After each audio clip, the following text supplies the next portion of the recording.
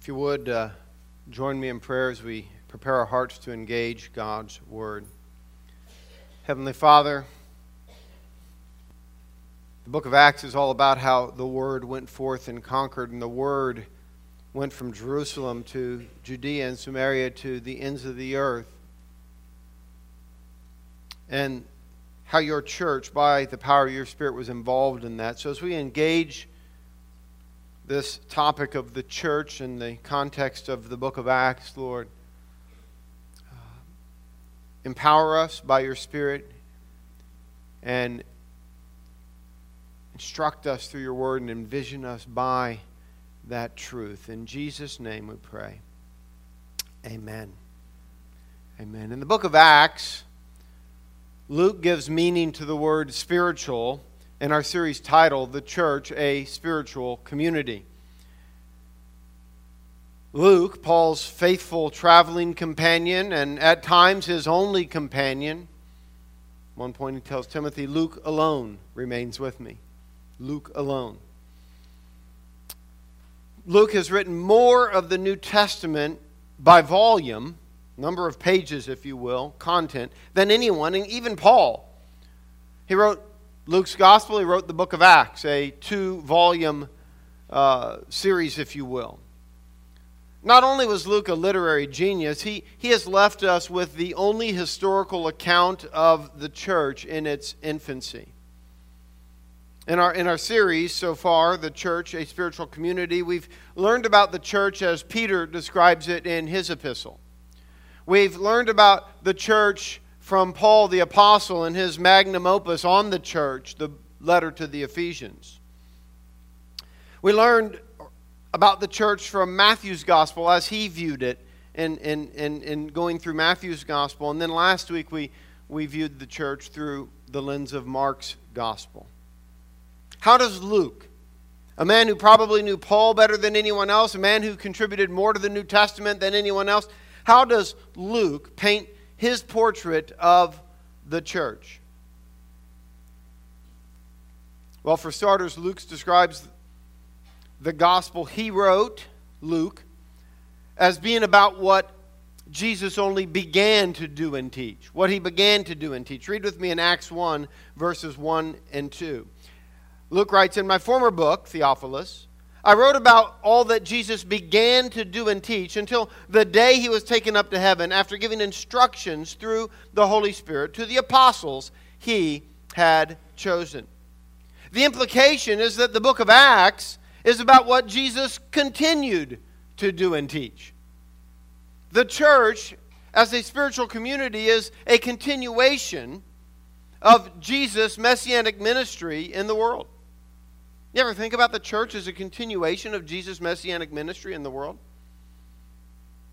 How can the church possibly be a continuation of Jesus' messianic ministry? What is the source of such power? What are the commitments of this community?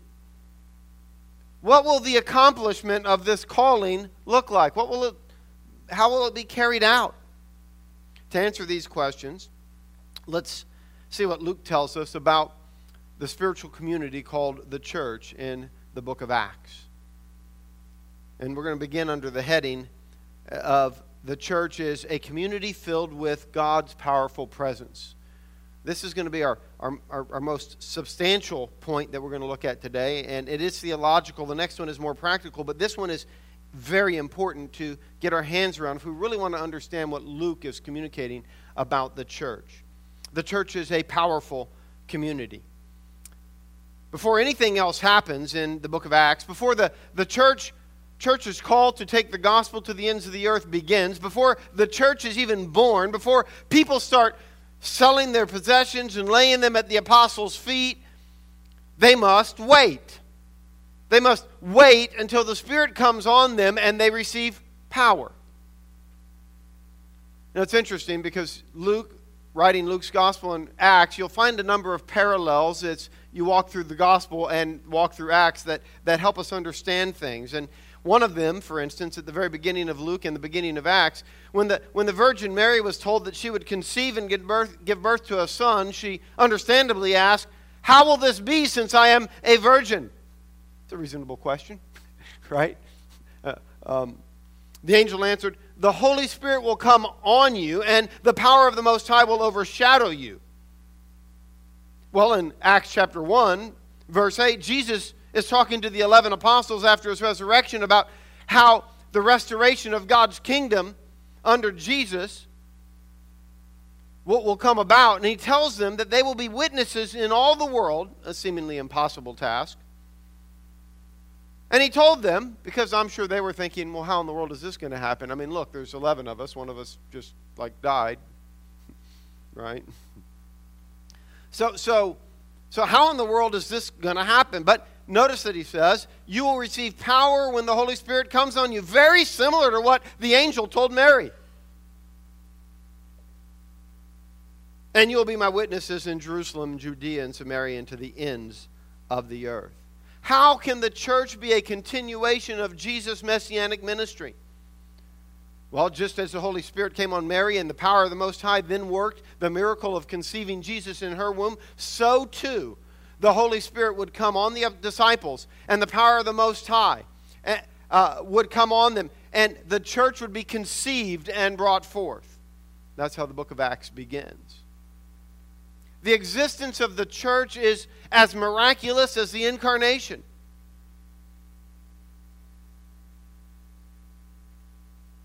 The power to create the church in the world, the community that is a witness of Christ in the world, is as powerful as the power of the Spirit to put Jesus in Mary's womb. It's the same power.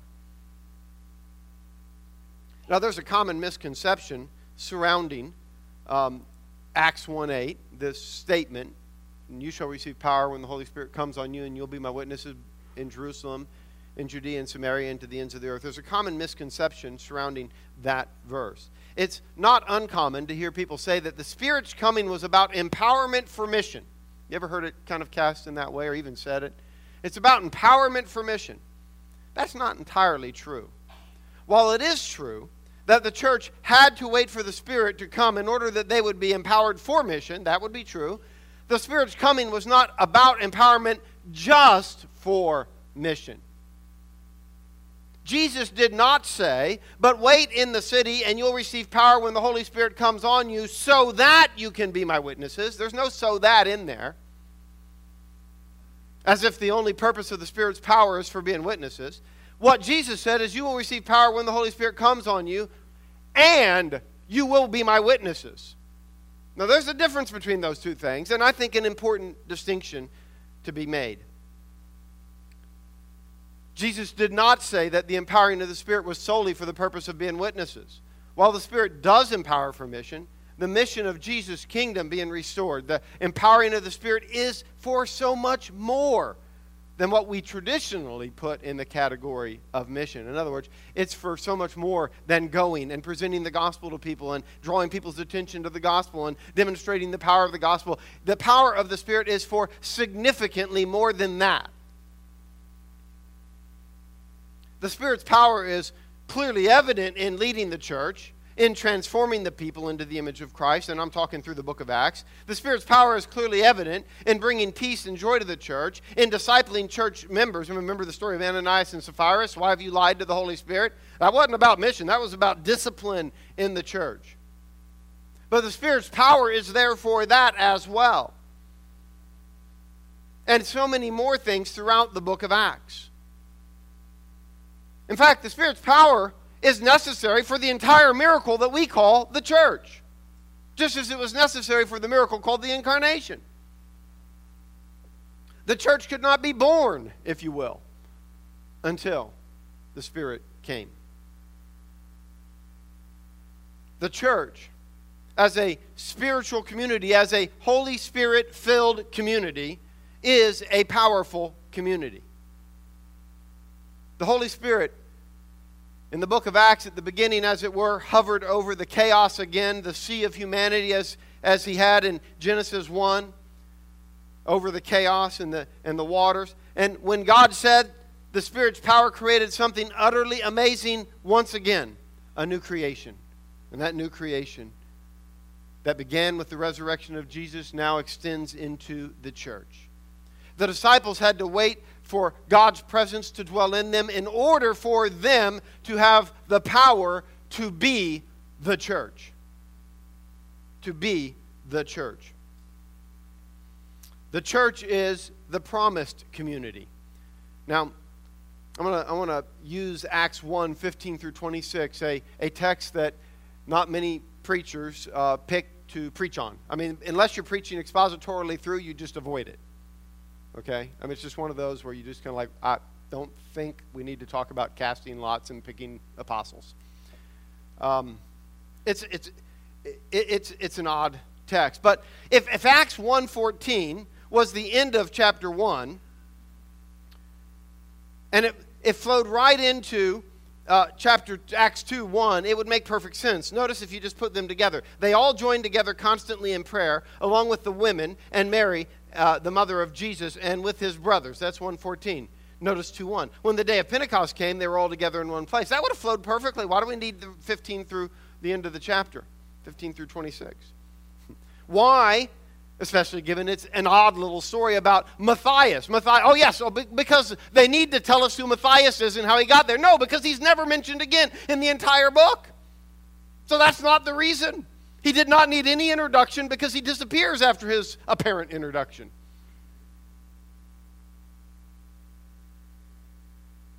Why not wait until after Pentecost to pick anybody? Because then they simply could have asked the Holy Spirit and he could have told them. They wouldn't have to do this whole casting of lots thing.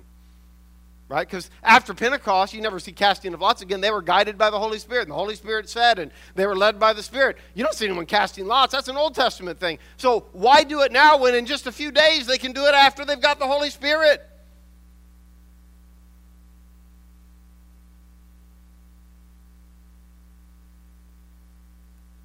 The whole thing is quite a bizarre story. But if the restoration of the kingdom to Israel, spoken of in Acts chapter 1, verse 6, if the restoration of the kingdom to Israel is beginning, there must be 12 apostles. You can't have 11 tribes when Pentecost comes, if Pentecost is what it really is. You must have 12. And therefore you have to have a 12th. And that's the only reason this story is here, is so that we have the 12 apostles, because 11 would never suffice for a fully restored people of God, a fully restored kingdom of God, a fully restored Israel. Jesus had told the 12 in Matthew's gospel, in Matthew 19, he said, in the regeneration, when the Son of Man sits on his glorious throne, that's the ascension, which just happened earlier in chapter 1, verses 9 through 11. When the Son of Man sits on his glorious throne, you will sit on 12 thrones judging the 12 tribes of Israel. Well, there has to be 12 for the church to be born as the new creation, Israel of God. The church is the community which God promised to bring together and pour his Spirit upon. We are the promised community. The Lord had promised that the servant of the Lord, this goes back to Isaiah, would come and set up, if you will, restore the tribes of Jacob and bring back the dispersion of Israel. He promised to do this when the Spirit is poured out on them from on high. The church is the fulfillment of the promises of the restored kingdom under the Messiah. For we see in chapter 2 in the book of Acts, as we'll see in a moment, the Spirit is poured out from on high, and that he is now regathering his people. And that's what the story of the whole book of Acts is about, this fulfillment of these promises. The church is the fulfillment of the promises of the restored kingdom under the Messiah, Jesus Christ, as he reigns from his throne in heaven. The church is the living temple. We see this in Acts chapter 2. The day of Pentecost is also the fulfillment of the Father's promise that Jesus kept referring to. Wait for the fulfillment of what the Father promised. Wait for what the Father promised. And we see that in Acts chapter 2, that what he promised comes. The Old Testament spoke about the day when God would pour out his Spirit once again. The glory, as it's put in the book of Haggai, the glory of the latter house, the temple, would be greater than the glory of the former house. In other words, they were rebuilding a temple, and the people were weeping because of the glory of Solomon's, they remembered the glory of that temple, and this one was nothing like that one. But the promise was that the glory of the latter house would be greater than the glory of the former house, house referring to temple. In that day that the Old Testament, the promise kept referring to, the day of the Messiah, he would make a new covenant by putting his Spirit within them and writing his law on their hearts, Jeremiah 31:31. This is what the Father promised. So we read in Luke 24 and then in Acts 1. And I'm going to compare these because Luke 24 at the end and Acts 1, 4 through 14 record the same events. One of them far more expanded, but they each contribute different details to the same events. So Luke 24, 49, I am going to send you what my Father promised, but stay in the city until you have been clothed with power from on high.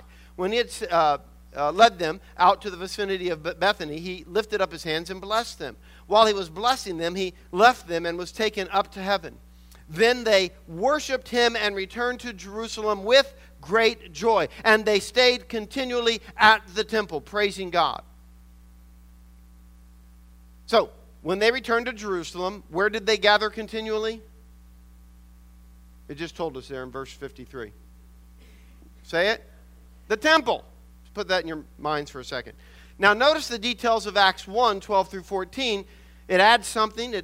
It gives us a little bit additional. Verse 12 of Acts 1, chapter 1. Then the apostles returned to Jerusalem from the hill called the Mount of Olives, a Sabbath day's walk from the city. When they arrived, they went upstairs to the room that where they were staying. Those present, and then he names the 11. He lists the 11 apostles. So he's just added a detail that we didn't have in Luke. They didn't just go to the temple continually, but first they went to the upper room, the 11 guys, right? And that's where they were staying. I guess they had to put their suitcases away or whatever it was. And so they go there. But then it tells us in verse 14, they all joined together constantly in prayer, along with women and Mary, the mother of Jesus, and with his brothers. Now, it doesn't tell us where they joined together constantly in prayer. We have to assume that from the end of Luke. That tells us where they joined together constantly in prayer, which was thank you. We get more detail in Acts 1 than we do in Luke 24, but there's one detail provided by Luke in the gospel that he doesn't provide in Acts, which tells us, well, of course, in Acts he tells us where they're staying, but in Luke he tells us where they gathered, which was at the temple. The day of Pentecost, Acts chapter 2, verse 1. When the day of Pentecost came, they were all together in one place. I think based on what we've read so far, we can assume that place was the temple, but let's see. Suddenly a sound like a blowing of a violent wind came from heaven and filled the whole house where they were sitting. And they saw what seemed to be tongues of fire that separated and came to rest on each of them. All of them were filled with the Holy Spirit and began to speak in other tongues as the Spirit enabled them. Now, one of the most common ways that the temple is described throughout the Old Testament is the house of the Lord. We just saw an example of that when I quoted from Haggai. The glory of the latter house will be greater than the glory of the former house. It was talking about the temple, but house. In fact, sometimes in your English Bibles, it just says temple. If you look back at the original language, the word was house, but because it was so common to refer to it, it just becomes a word that means temple, if you will. And so here, they're gathered together in one place. Luke's already told us where that is. It's the temple. He refers to it as the house, but that doesn't mean a bedroom upstairs in some other house. It's the temple. That's where they're gathered. So the myth of the upper room experience, just by the way, is, in fact, not a myth because it happened. It's just a myth about where it happened. The where is the issue in regard to that. So when you read house, don't think upstairs bedroom. Think temple. How appropriate. Listen. How appropriate that the Spirit would fall on the temple. But not on the building itself, but in the temple. The believers in Jesus who have gathered in one of the courts of the temple, God filled that temple once again when he filled the church with the Spirit. This is the latter house. This is the glory of the latter house that is greater than the glory of the former house. It's the church of our Lord Jesus Christ. The church is the temple of the living God. And just as fire came down and the glory of the Lord filled Solomon's temple when it was dedicated in 2 Chronicles chapter 7, so too he descends on the church with fire and fills them with glory himself. This time he comes to rest on the people, each one That's why the fire separates. It doesn't just come in one stream, it separates and goes on to each one. In order to be present in each person and to write the law in their hearts and not on stone tablets. The people are now the temple. The church is the temple. Wherever the church is, the temple is. See, it used to be that the temple was in one geographical location, Jerusalem, Mount Zion. Now, the temple is wherever the church is. Which is why we see, as we go through the storyline of the book of Acts, that you have this same Pentecost experience in Samaria. Because now the church is there. And then you have this same Pentecost experience when the Gentiles are brought in. And then, just to show that it can go outside the boundaries of the land of Israel, when you get into Acts chapter 19, you have these believers that are in Ephesus, and you have the same Pentecost experience there. Why? Because wherever the church is, there is the temple of the living God.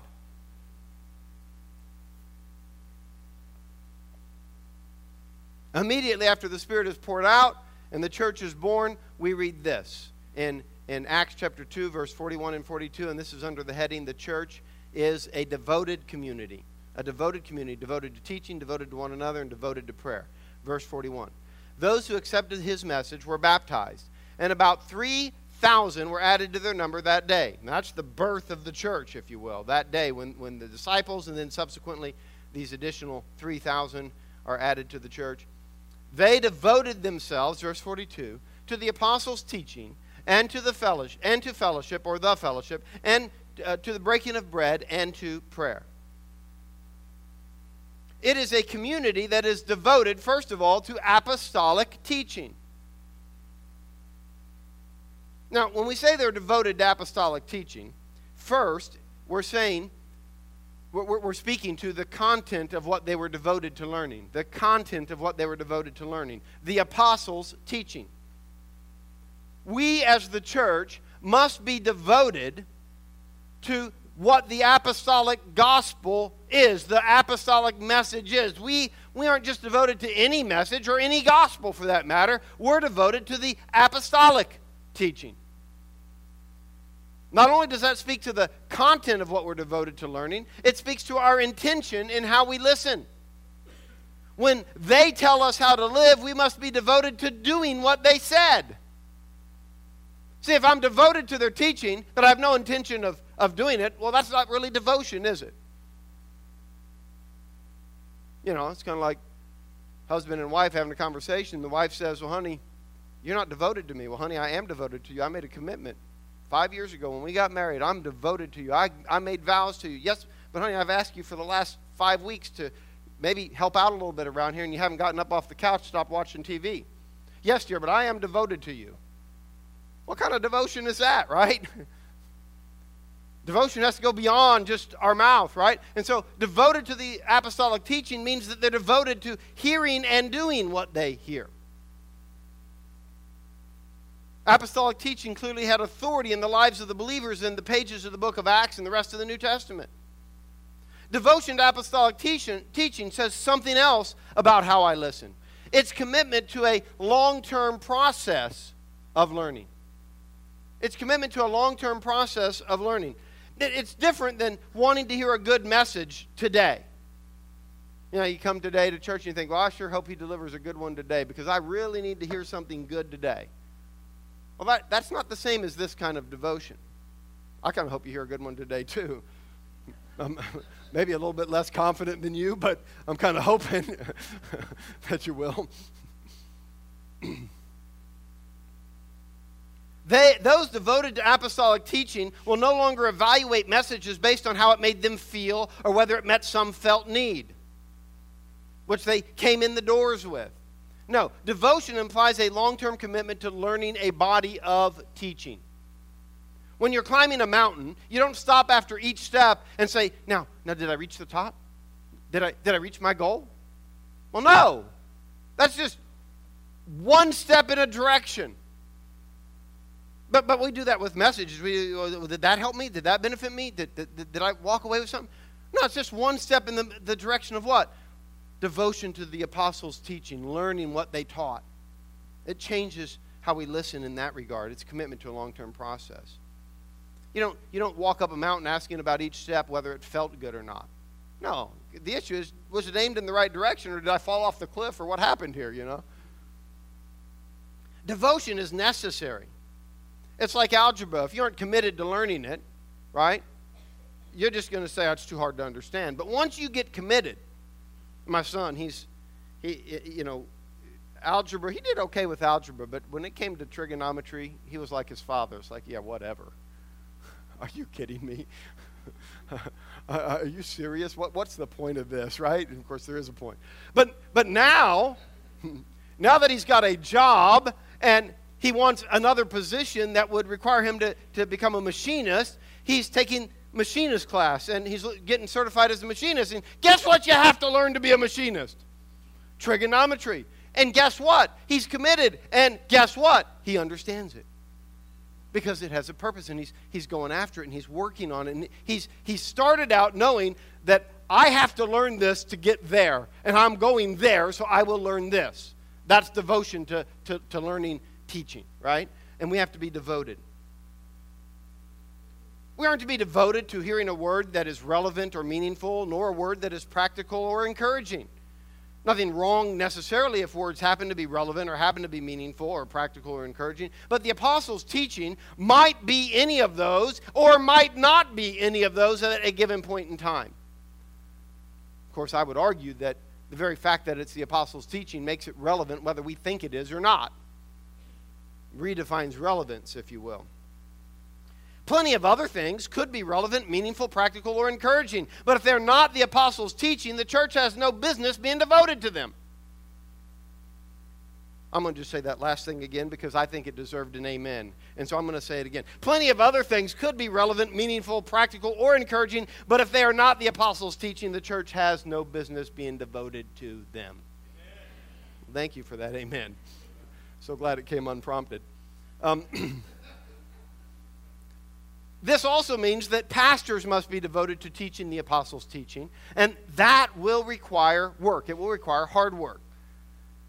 Paul writes to Timothy and says, do your best to present yourself to God as one approved. What defines a worker who is approved by God? A worker who does not need to be ashamed and who correctly handles the word of truth.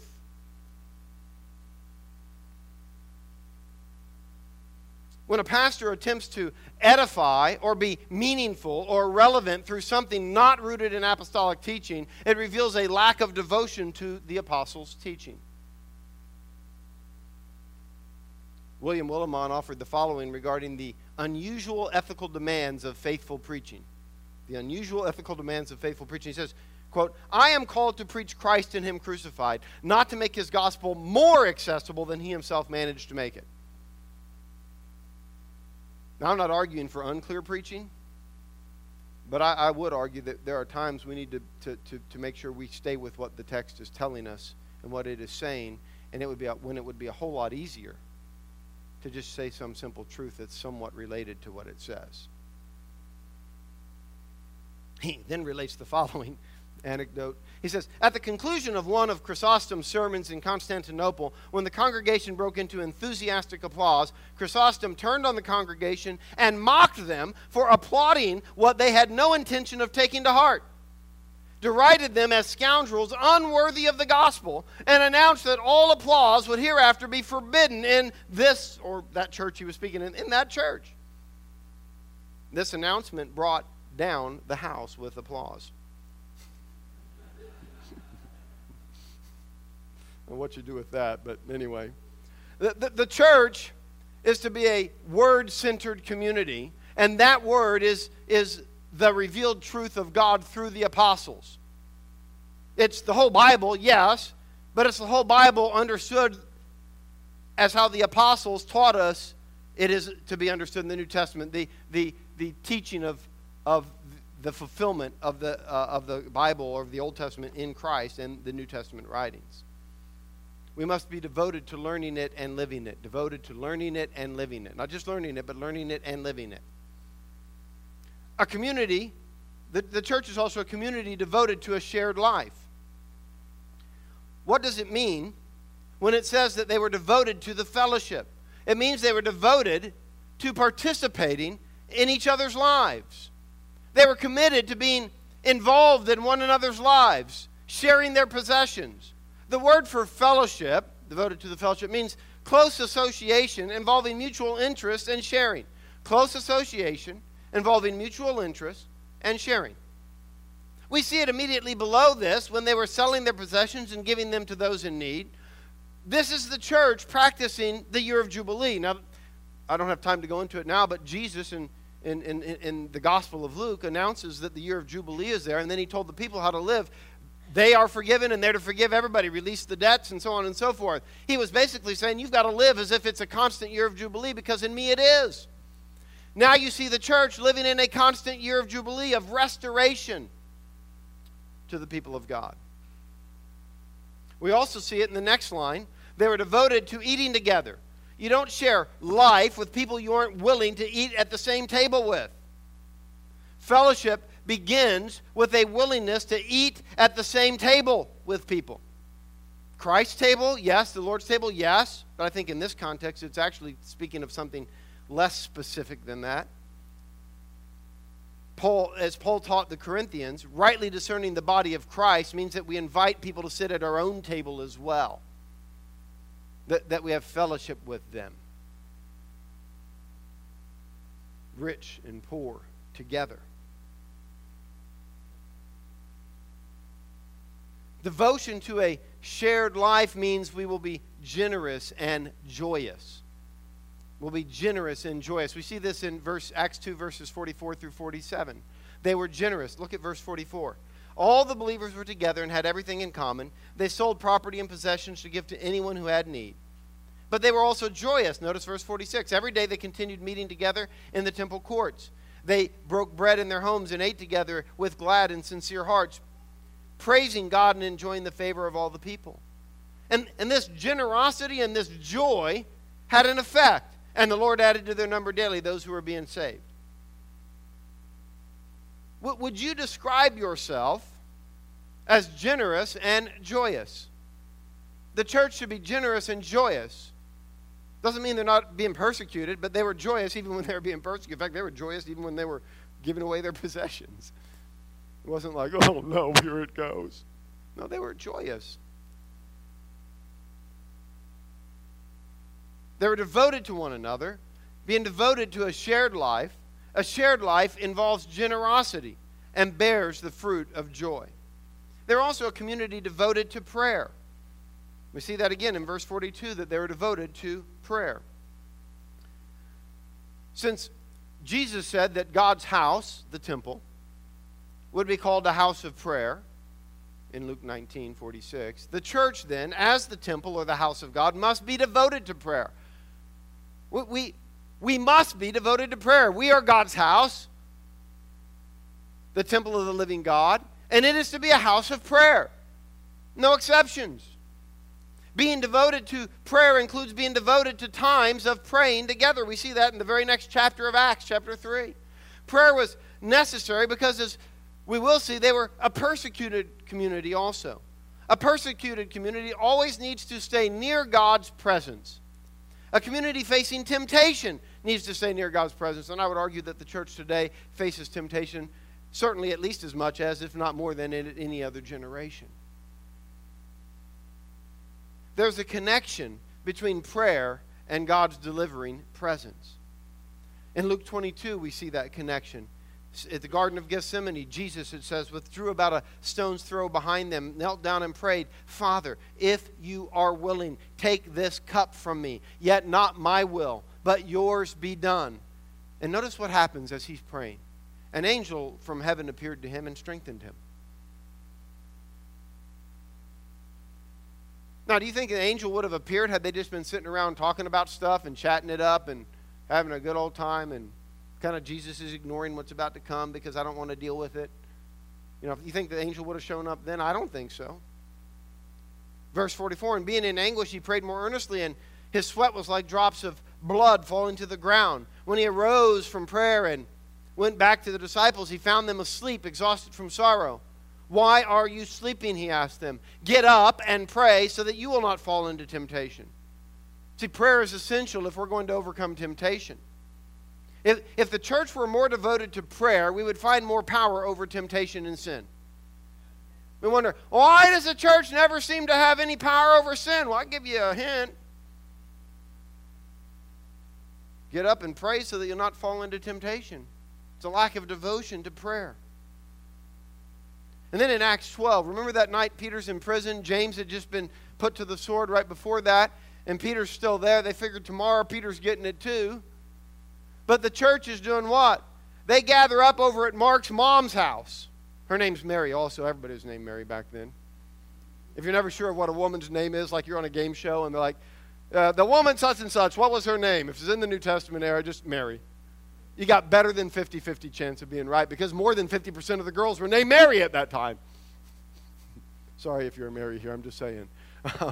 Nothing against it. I'm just saying they had a lot of Marys running around. So, yes, her name was Mary also. But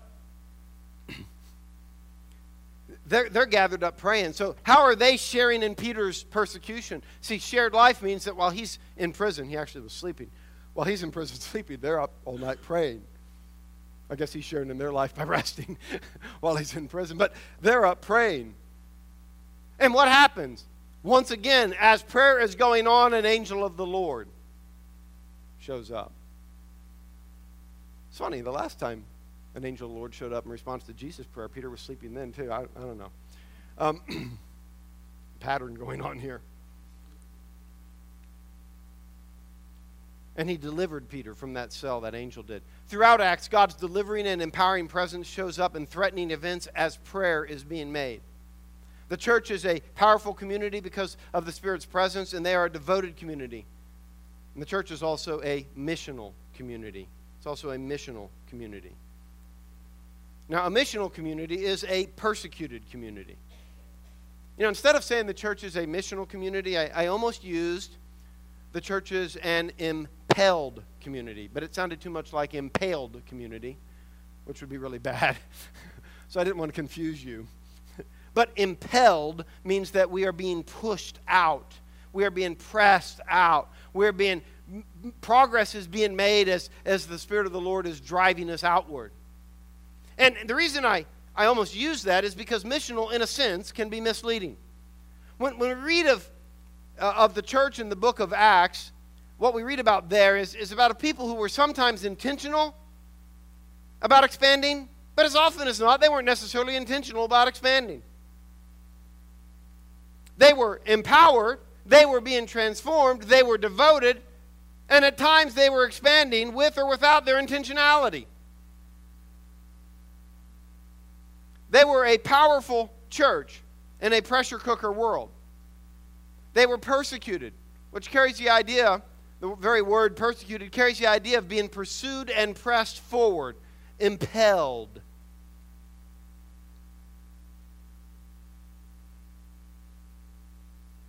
Not only did persecution cause them to scatter, to spread out, but the Lord was pressing them forward through that persecution. And what did they do?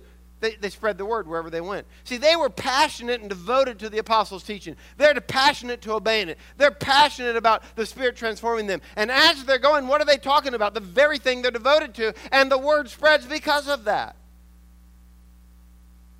Now, if you'd asked them, they'd have probably stayed in Jerusalem, what they wanted to do. That, you know, they didn't necessarily wake up saying, you know, we're going to leave all this and go. And no, it was just persecution drove them.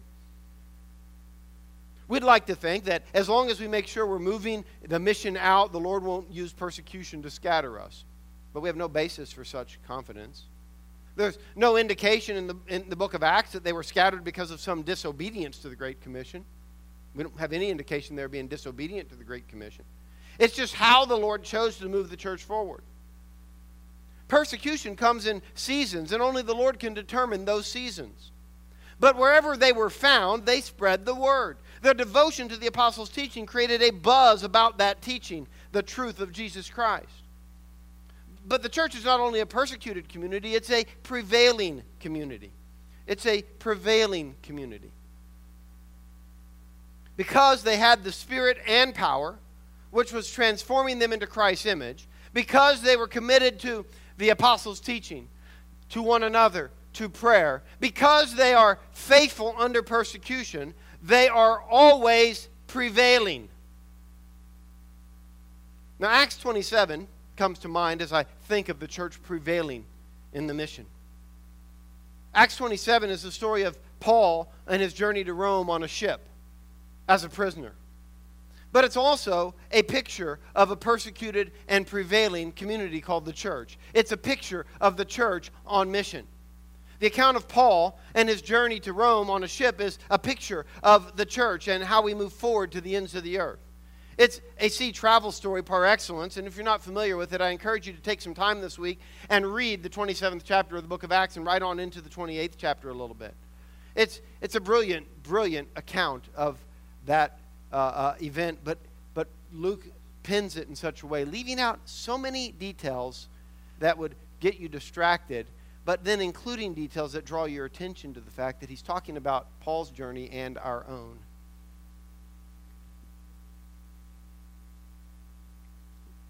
The book that is the story of the gospel going from Jerusalem and Judea to the ends of the earth concludes with a dangerous journey from Judea to the distant edges of the empire. That's where the sea journey begins, and it goes to the distant edges of the empire. It models the very calling of the whole book of Acts. This travel story prepares the church, the community of Christ, for the dangerous mission on which we've been sent to the ends of the earth with the gospel. Often we see in this story, like our own, it will seem that others, ungodly people, are in charge. I mean, Paul's a prisoner. They put him on boats. He doesn't get to dictate what's going on. They tell him what he's going to do. He's opposed to it, but they do it anyway. Many times the winds are against us, no matter which way we turn, just as it was them. The mission will seem to be going slowly for long stretches of time. Sometimes we won't be able to make progress, and the voyage will be with injury and much loss. Other times we'll be driven along by violent storms. And at times all will be darkness, and all hope of anyone being saved seems to be gone. These are all things that we see in Paul's journey, and yet they're true of the mission of the church. In all these times we can know that not only will we be saved, but that the lives of many others will be given to us as well, and we will arrive safely on the other side. Amen?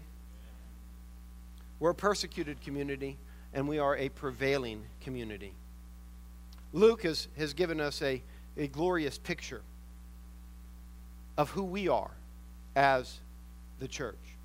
The church is the continuation of the anointed messianic rule of Jesus on earth into all of history. It just continues forward. Like him, we, the church, were conceived by the Spirit, and through the Spirit we have received power from on high. But also, like Jesus, we must be devoted to the truth, to prayer, and to giving our very lives for others. Like Jesus, we'll be persecuted, but we will also prevail.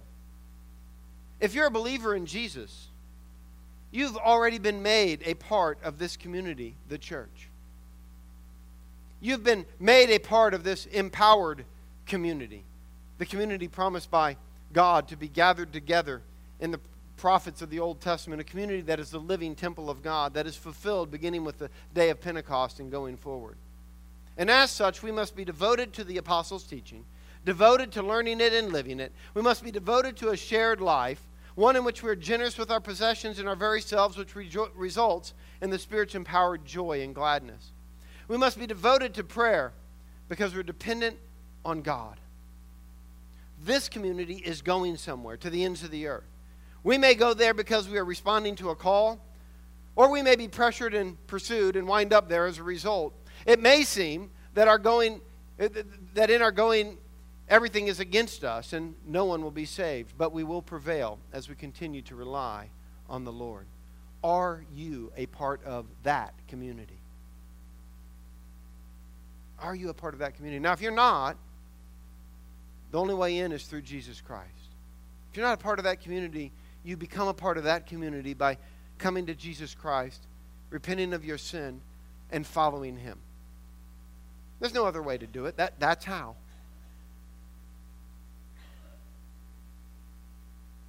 I encourage you to do that this morning if that describes you. But if you're already a follower of Jesus, then I would ask you, which of these aspects of what it means to be a spiritual community needs shoring up in your life? Which do you need to give attention to? Let's pray.